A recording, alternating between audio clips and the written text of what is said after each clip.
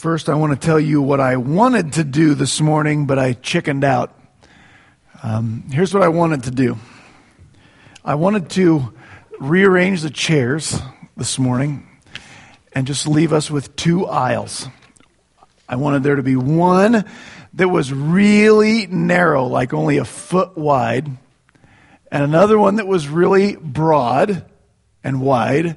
And then I wanted to kind of hide back here and just see a little experiment in human behavior, see how you would respond to the narrow path and the wide path. I have some guesses as to how that would have worked out. My first guess is the first thing many of us would have done is complain like crazy because, well, that's a subject for a different sermon.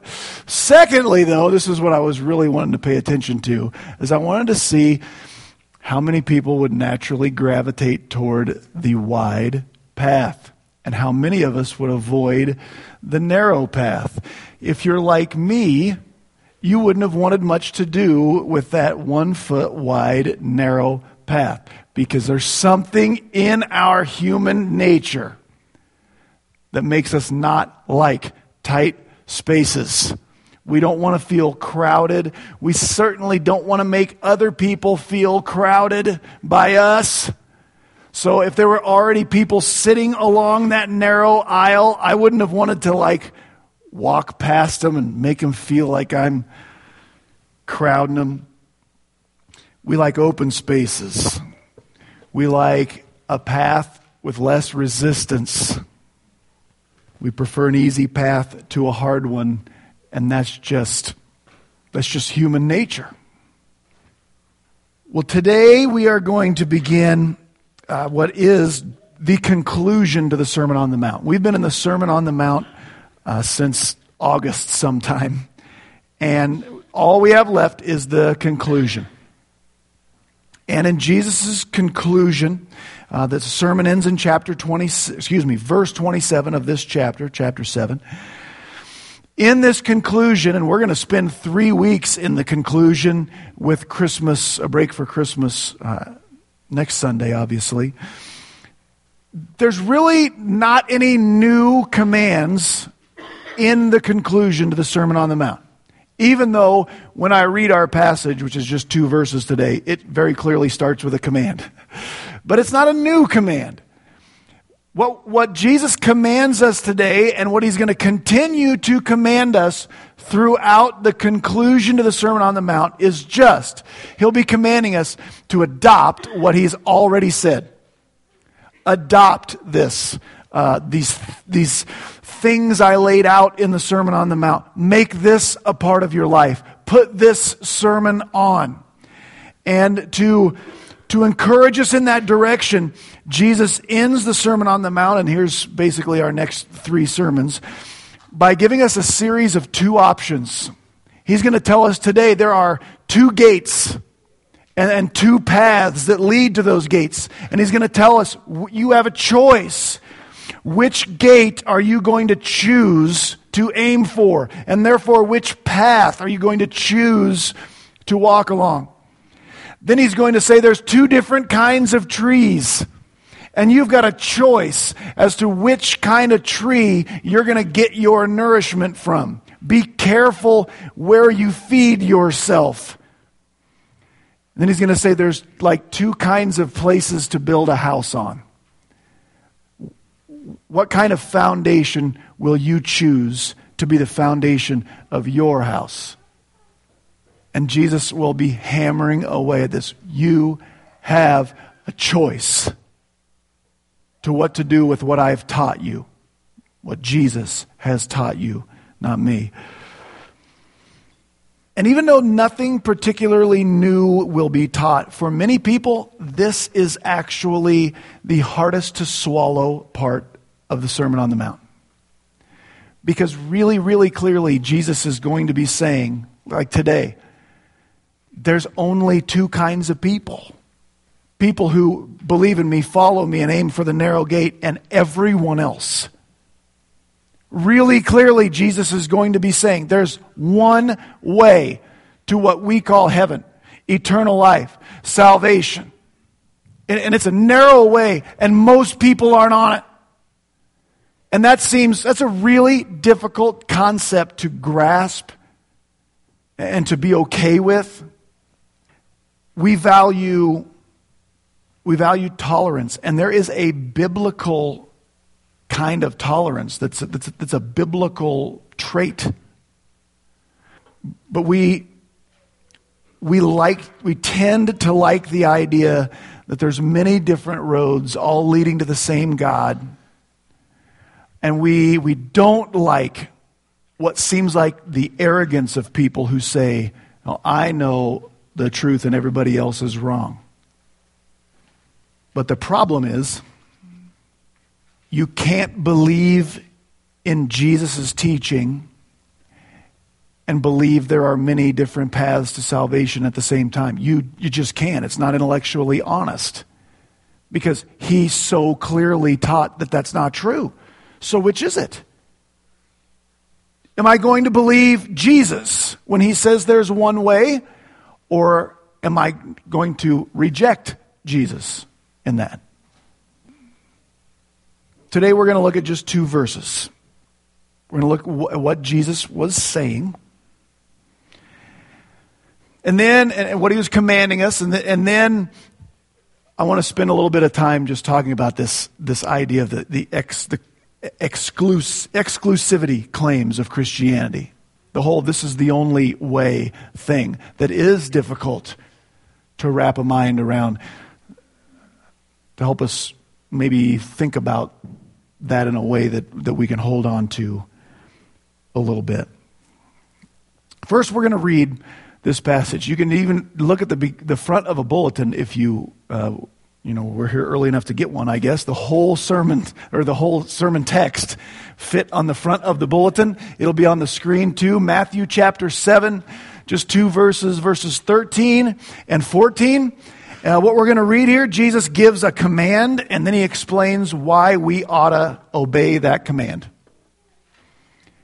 In the New American Standard Version, which is on the screen, it reads this way. Jesus speaking, he says, "Enter through the narrow gate.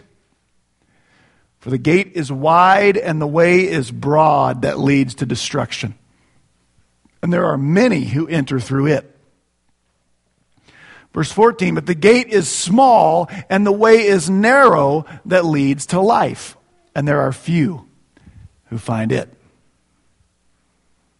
That's the whole passage. Do you see the command at the beginning of the passage? The command is this: enter through the narrow gate. That's the command. In Greek, the word translated enter is an imperative verb, which just means it's a command. This is the main idea of the passage. This is the ultimate goal. This is what we're supposed to obey. Enter through the narrow gate. Everything else, whatever it is about how either to or how not to get to that narrow gate, the main goal. The other information tells us what doesn't lead to this gate. Jesus is going to describe in this passage 2 ways. A Greek word, hados, it's the word for road, path, or way. There's a narrow way and a broad way. It's ironic, I just thought about this morning. Our church was built on the broad way, which is kind of unfortunate if you think about it, because our church is on Broadway. It just is. I don't know if we can get that street name changed. Can we call it the narrow way, please? But whatever. That's probably neither here nor there. But there's an easy road that most people are on. There's a narrow road that most people are not on. But at the end of that narrow road is the gate that leads to life. Eternal life. That's the goal. So we're supposed to live our life now with this as our main goal. This narrow gate in the distance at the end of our life. Now, after he gives us his command, Jesus will tell us why we should have that narrow gate as our ultimate goal now. Sometimes it's easy to think, that's a long ways in the future. Like heaven is for later. And And, I'll think about that. When I get there, Jesus says, no, right now, you live with that narrow gate as your aim. And he gives us a couple reasons in there, I think he does, for why we should live that way. First reason why we should aim for the narrow gate is this: no one will wander through the narrow gate accidentally. It's too small. It's too hidden. It's at the end of a very difficult road. You have to aim for that narrow gate if you hope to enter through it. I'll give you this illustration. Let's say you want to go on vacation and you like natural wonders, right? Not so much amusement parks. And you have heard that there is just something you've got to see. It's been on your bucket list. It's this big mountain and an area around it, and it's called Denali. And you heard it described, and you thought it was really awesome. So you want to go to see Denali. The problem is, you don't know where Denali is. Would you ever consider getting in the car, loading up your vehicle, and just starting to drive with the idea that if I drive good enough, if I obey all of the laws, and I drive defensively, and I'm very safe, and I get good mileage, and I'm courteous to all the other drivers, at some point, I'll just wind up where I want to go. I'll just be at Denali. You would never think that. You would be really, really foolish to think the way that you drive would get you to the proper destination. Right? Now you have to start with the right goal. It's in Alaska, by the way. That's sort of Jesus' point here. He said, you set your goal first. This narrow gate, the gate which leads to life, that's the goal of my traveling now. If I set that as my goal, then I can travel the path that leads there. No one's going to just randomly stumble through that gate. It's too small. There are too many other directions to wander. Jesus wants us to make that the narrow goal, our goal, the narrow gate. Nobody wanders their way into heaven. Jesus is not going to stand at the end of our lives and see how we drove and to see if it was good enough to get in. We've got to aim for that gate. Another reason why Jesus wants us to aim for that narrow gate. Make it the aim, the goal of our life. And that is this: if your ultimate desire isn't on the narrow gate, you will never put up with the path that leads there. If your ultimate desire isn't the narrow gate, you will never put up with the path that leads there. No one chooses a hard, difficult road without a reason. We will choose difficult paths in life at times if we have a reason. Right? If I want to lose weight badly enough, I will watch what I eat and exercise and do all that other stuff that's no fun. If an athlete wants to improve, he or she will train hard to the point of discomfort if there's a goal. But nobody chooses hard things without a reason, without a payoff. And make no mistake about this. Following Jesus, and as we'll see in a minute, he is the path. He is the road. He's also the gate. This is doing life with him. Make no mistake about this. That's a difficult road. Whatever teaching you have heard that calls itself Christian, that you come away from the idea of if I do this Jesus stuff well enough, my life will be easy. You need to stop listening to that teaching. Because it's just not biblical. It's just not true. You've heard of walking the straight and narrow. Again, this is that point where you nod your head and let me know you're listening. A little feedback here, right? We don't do amens here. Nods is all I get, okay? Work with me, people. Come on. This is where the straight and narrow comes from, because the old King James, verse 14, reads this way: because straight is the gate and narrow is the way which leadeth unto life, and few there be that find it. And you can hear some, or you can read some really unfortunate sermons because they misunderstood what this means. Straight is the gate and narrow is the way, walking the straight and narrow. Straight does not mean without curves. Look at how straight is spelled. There's no GH in that straight, right? If it was straight without curves, it would be STRAIGHT or something like that. Okay? This straight, and when I was looking for slides, most of the stuff you see on the screen, I just rip it off the internet from somebody. There was a sermon that I saw, just the title, and it said something like, "There are no detours on the straight and narrow," and it was STRAIGHT. And I thought, oh man, I'm purposefully not going to read that sermon. Straight is not straight. Straight is like the Bering Strait in Alaska. It's a narrow passage of water that can be dangerous. This is straight like straight jacket. A straight jacket isn't one without curves. It is tight to the point of discomfort. The path Jesus laid out for us to walk when we're following Him, no one will put up with that path if they don't have the right goal in mind. This is not Disney. This is not follow me and I'll make all your dreams come true. Actually, it is that. It's just not now. Here's some things that Jesus has already said about following Him. Just in his very first sermon, the Sermon on the Mount. He's just kicking off His ministry. This is what following Him on this path will look like. If you do life on this path, Jesus says you will face persecution. You will endure people speaking evil of you. But when they do, you have to get rid of that anger that happens, that shows up in your heart. Get rid of that bitterness. You cannot retaliate. You have to go toward that person and love even your enemies.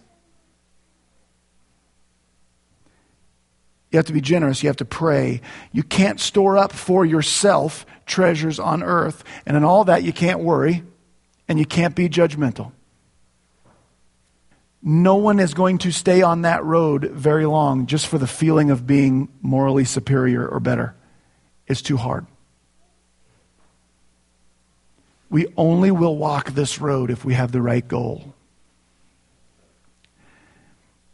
And that's why Jesus reminds us that His road is the one that leads to life, and the wide, easy road that almost everyone else is traveling leads to destruction.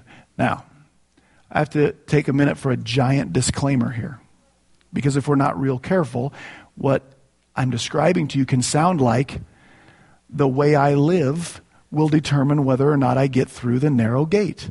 Like Jesus is going to wait for me there and judge how well I walked the road, how many steps I took off of the narrow path, and how many steps I put on the narrow path. And if I had the correct number of steps, I will get in. That's not what Jesus is saying. That path that is tight and rough and narrow to the point of claustrophobia is not populated by the best people.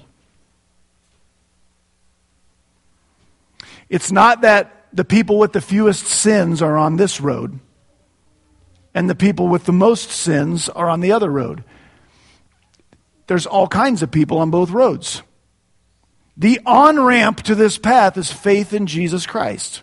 And the only way anyone will get through the narrow gate is if they have believed in Jesus for their salvation. That is very clear. It's clear in the Sermon on the Mount, and it will get more clear throughout the book of Matthew and the New Testament. The very beginning of the Sermon on the Mount, Jesus makes clear this movement that He is starting at this point in His life does not say the best people get in. Because He begins the Sermon on the Mount by saying the only people who get in are the ones who realize they're not good. First words in the Sermon on the Mount. I've talked about them a lot since August. Blessed are those who are, what was first? Poor in spirit. Blessed are those who are meek. Who mourn, who are meek, and who hunger and thirst for righteousness. And when I taught through that a long time ago, many moons ago now, here's what we said that meant.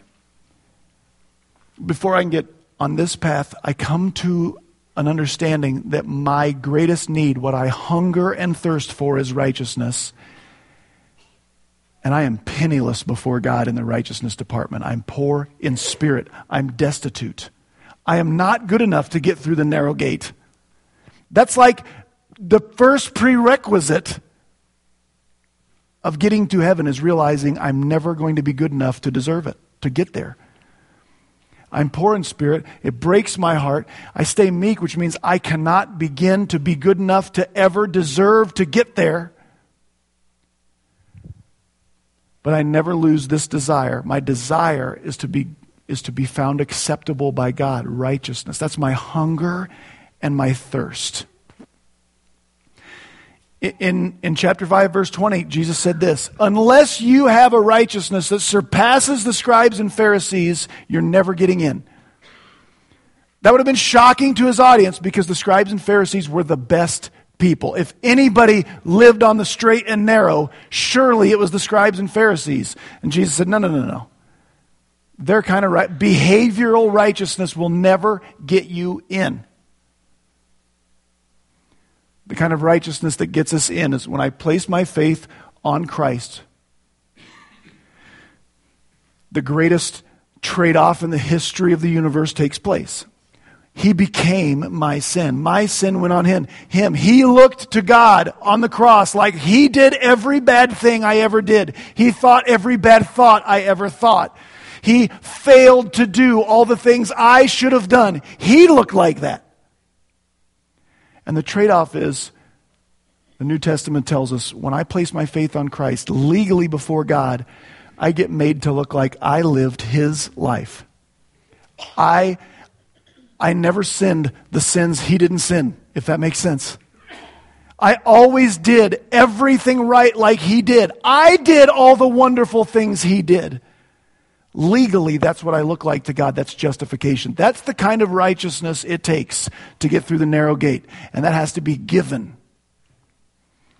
So don't hear Jesus saying today, if you don't live good enough, you're not going to heaven. Because he's already told us we have to have a righteousness we can never behave our way into to get into heaven. But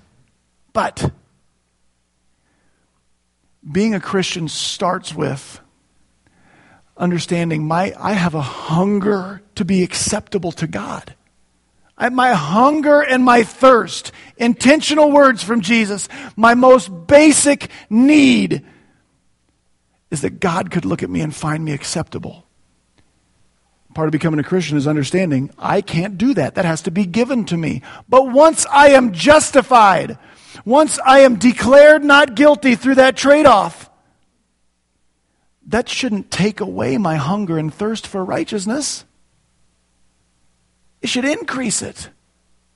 Now I believe that Jesus can give me what I cannot earn. He can give me righteousness. So he satisfies my greatest need. So now I want to, because I believe in him, he is best. I want to follow him. I want to do life with him. There's nothing better than him. Being a Christian is about understanding that my greatest need is righteousness. And Jesus did that for me. And then today I think Jesus warns us against this. This line of thinking that says, I think I'm going through the narrow gate, but I have no desire for the narrow path. There's a real danger. There's a real danger in a life that says, I think because I understand that, I understand what happened at the cross, I think I'm going through the narrow gate, but I got no time for the narrow path. Here's what's dangerous about that. Now, Pastor Matt, do you believe that there are going to be people who wind up in heaven by faith, who really, by most measures, didn't lead a very good life? Yes, I absolutely believe that. Praise God. The criminal on the cross shows us that is going to happen. But if I believe I've understood how to get the key to the narrow gate, but I have no desire for the narrow path, that may show me, that may be a hint that I never hungered and thirsted for righteousness.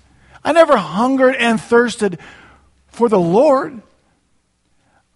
I just came to the understanding that heaven would be a lot better than hell after I'm done with my life.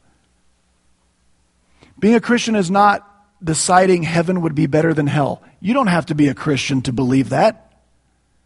Every person in every faith in the world believes eternal life would be much better than eternal destruction. Right? You don't have to be a Christian for that. Being a Christian is about, I have this hunger and thirst for righteousness that only comes through Christ. I believe He gives it. And because I believe, I pursue the one who gives that. If the narrow gate is my ultimate goal,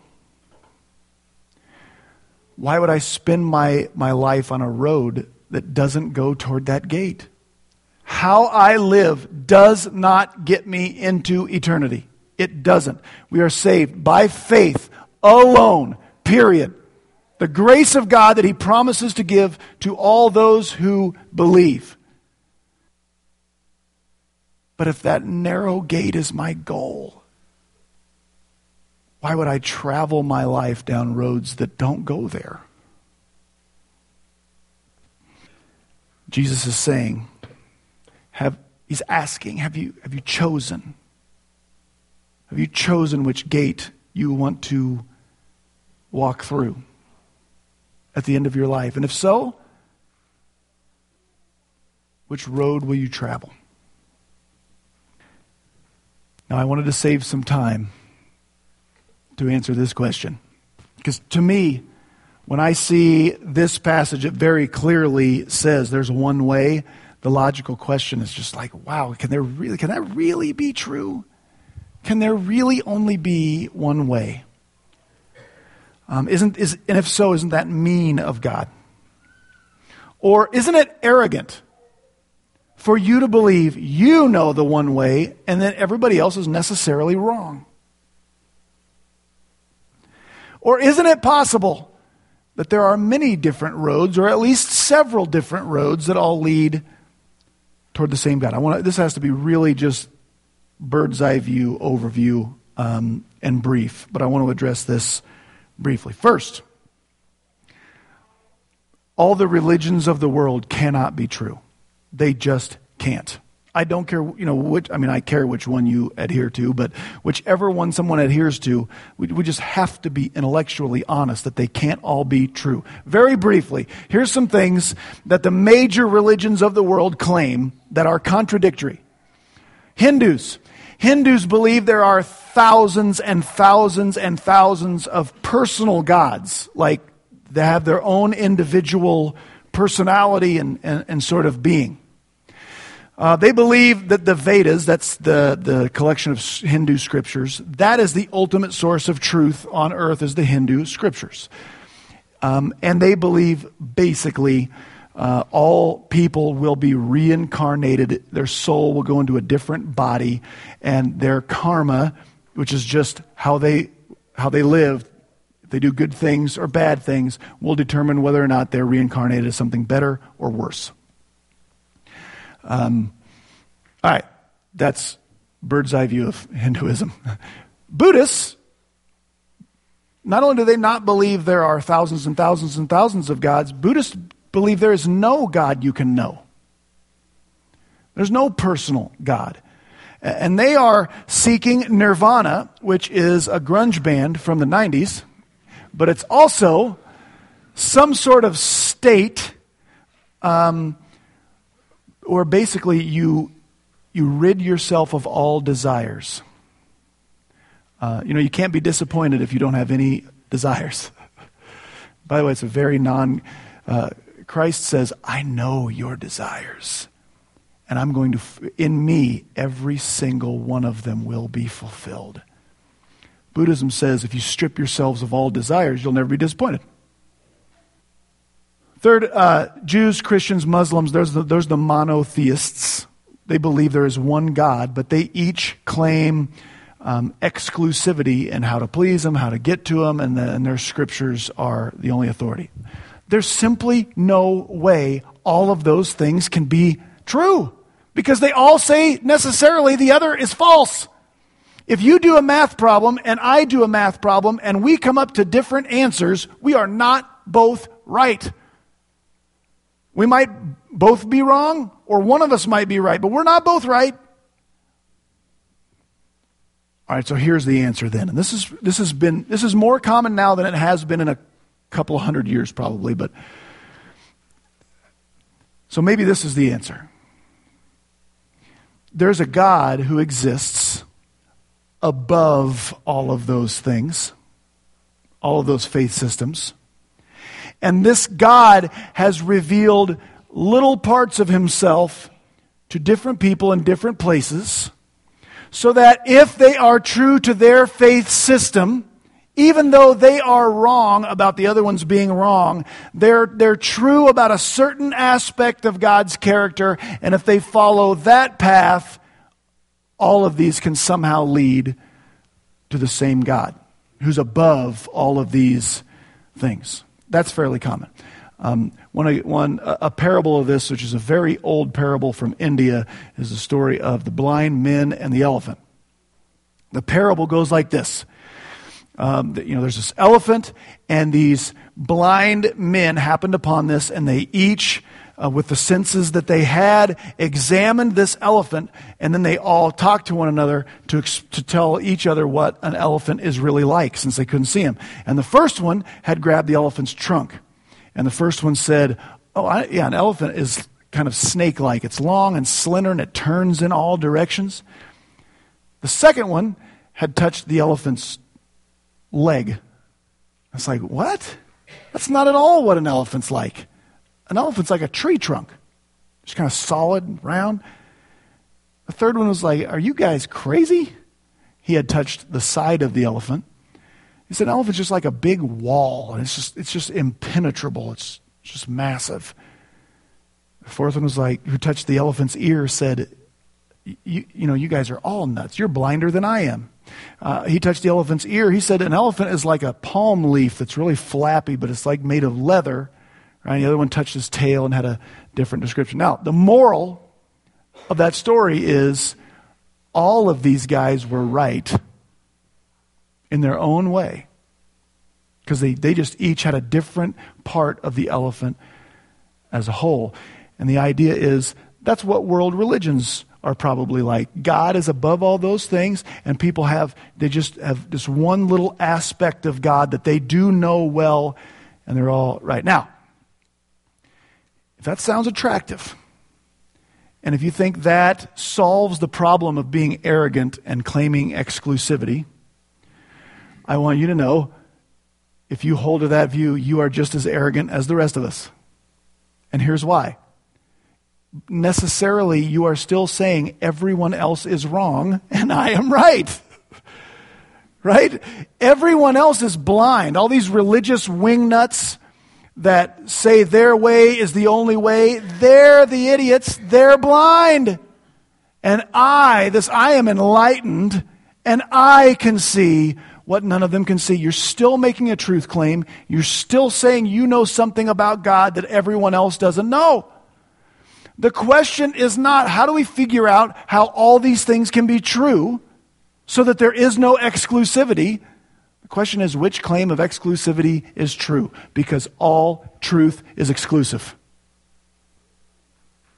All truth is exclusive. And if you have examined Jesus and decided, I believe Jesus, you can't believe anything like this and believe Jesus at the same time. Because really, really clearly, Jesus claimed exclusivity with the Father and to be the only way. And I want to show you just 3 places that the New Testament makes claims of exclusivity. Maybe you've heard this one. Jesus can't just be a good moral teacher who is telling us a way to God, because Jesus claimed to be God and be the only way to that God. Very famously, John 14:6, maybe you've heard this one. Jesus said, I'm the way and the truth and the life, and no one comes to the Father except through me. Really quickly, I want to tell you the story of when Jesus said that. By John 14, Jesus is staring down the barrel of the cross. He knows he's about to die, and he tells his disciples, he's trying to prepare them, and he says, guys, I'm going away. I'm going to be gone soon. And I'm not going to tell you, I can't tell you like where I'm going, but you know the way. And one of his disciples, a guy named Thomas, sort of, I imagine him raising his hand and going, Jesus, I have one problem with what you just said. If we don't know where you're going, how do we know the way? And that's Jesus' answer. He said, I am the way. If you know me, you know the way to where I'm going. That's our word, hadas. That's the road. I'm the road. From today's passage, the narrow path, that's Jesus. I am the hadas, the way, the path, the road. In a different passage, Jesus called himself the gate. He used a different word, but the same concept. John 10:9, he said, I'm the door. If anyone enters through me, he will be saved. Jesus told his disciples, you know the way to eternal life if you know me. You know truth if you know me. You know eternal life if you know me. You know the gate to eternal life if you know me. And then the Apostle Paul, in Philippians 2, here's what he did not say. He did not say at the end of everyone's life, when they, stand before God, then they will finally understand that all these different thought systems and religions all had their own part of truth, and we will all see that they were all in their own unique way correct. Not what he said. He said this, at that moment, at the name of Jesus, every knee will bow in heaven and on earth and under the earth, and every single person will admit this: Jesus Christ is Lord, to the glory of the Father. Christianity is a truth claim, and that's its foundation. There is one way, and it is Jesus. But Matt, isn't that narrow? Yes! Of course it is! That's why in Jesus' very first sermon, he calls it the narrow road. Yes, it's narrow. Not because God is bigoted, because all truth is narrow. All truth is narrow. There's always way more false than there is true in everything. Next time you're on a plane, pay attention. See if anybody goes and knocks on the cockpit and says, I think it is very narrow and arrogant that you in there, Mr. Pilot, think you are the only one who knows how to land this plane. That's narrow, but it's true. When they get ready to land, I don't know how it works, I've never been up there, but he'll tell somebody to put the wheels down. Right? The co-pilot doesn't say, you think just because you say so, we have to put the wheels down before we land. That's so narrow. Yes, it is. It's also best and true. High school kids, Mrs. Wilson is your chemistry teacher. If she asks you on your physical science test coming up, this question, name one thing that is formed when oxygen and hydrogen combine. If you see that question and write down baby goats. Baby goats are combined when oxygen and hydrogen combine. She will count that wrong. You know why? Because truth is narrow. And as far as Jesus is concerned, as far as religion is concerned. The question can't be, how do I work things out to where all these things can be true? Because that's nonsense. Truth doesn't work that way. The question is, what is true? And if Jesus is true, then he is the only way. He cannot be a good moral teacher that taught us good things about how to live. The guy said he was God and said he's the only way. That is narrow. But if it's true, then we better reconcile ourselves to him. By the way, before I close, I'll tell you that biblical Christianity, I think, should make us the least arrogant of any claim to exclusive truth. And here's why. This biblical faith system is the one that says nobody is getting in because they're better. For the most part, every other religious system, you get reincarnated in Hinduism, supposedly, based on what? How good you were. Judaism, right? The faith of the Old Testament with no Christ. How do you please God? How good are you? When a Muslim is going to stand before Allah, he's going to hope he's done the right things and been better than most other people. Jesus said, nobody's getting through this gate based on their own goodness and their own merit. So when I'm introduced to someone, I see someone who has a different faith system than me, if I think I am superior to them, I've missed the whole point. I just know the gate that is narrow. All right, I've used all my time. I had more about that, but we'll save that. I want to make sure I end with this. If Jesus said anything today, it's this. There's a very narrow gate that is him, and there's a narrow path which is only put up with by people who have decided that narrow gate is my greatest need. So I want to ask you just a couple of questions this morning. First, have you ever decided that the narrow gate, who is Jesus Christ, that is going to be the goal of my life? Because Jesus is going to say in this, you have a choice. You're not going to wander through that gate someday. You've got to choose. You've got to make it the goal, the aim of your life. Maybe you've never decided to enter through that narrow gate. You do that by believing that what Jesus did at the cross was so that you could have righteousness you would never earn.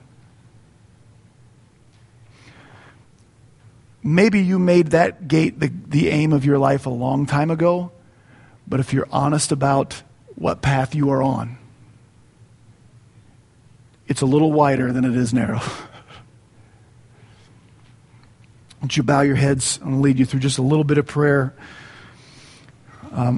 First, if you are that first kind of person, you have never made a decision to enter through the narrow gate that is Jesus Christ.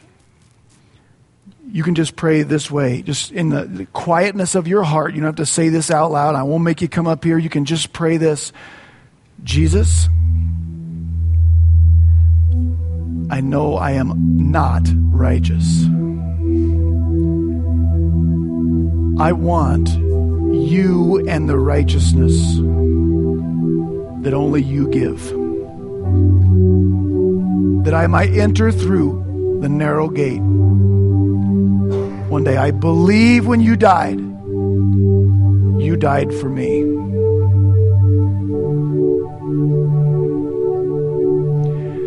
And if you have made that decision earlier in your life, I would just want to give you just a minute of quiet here to examine the path on which you walk. Not that it will get you into heaven, but are you pursuing what you said was your greatest need when you made a decision for Jesus?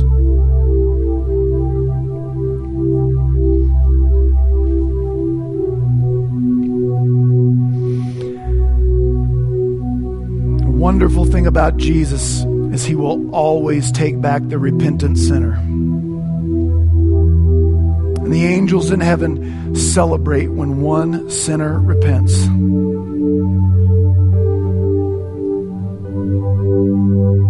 So if he's brought something to your mind and heart about the path you have been walking, just pray you would confess that to him, that you might turn back toward the narrow path.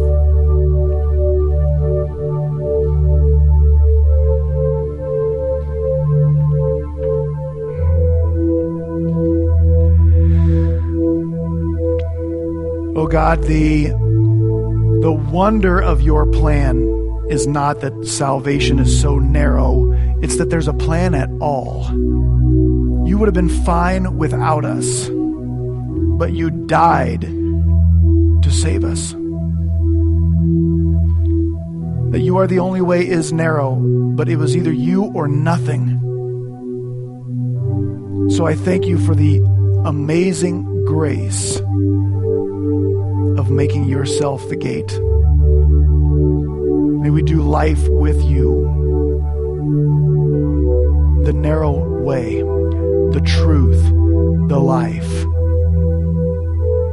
My Lord Jesus, we love you in Jesus' name. Amen.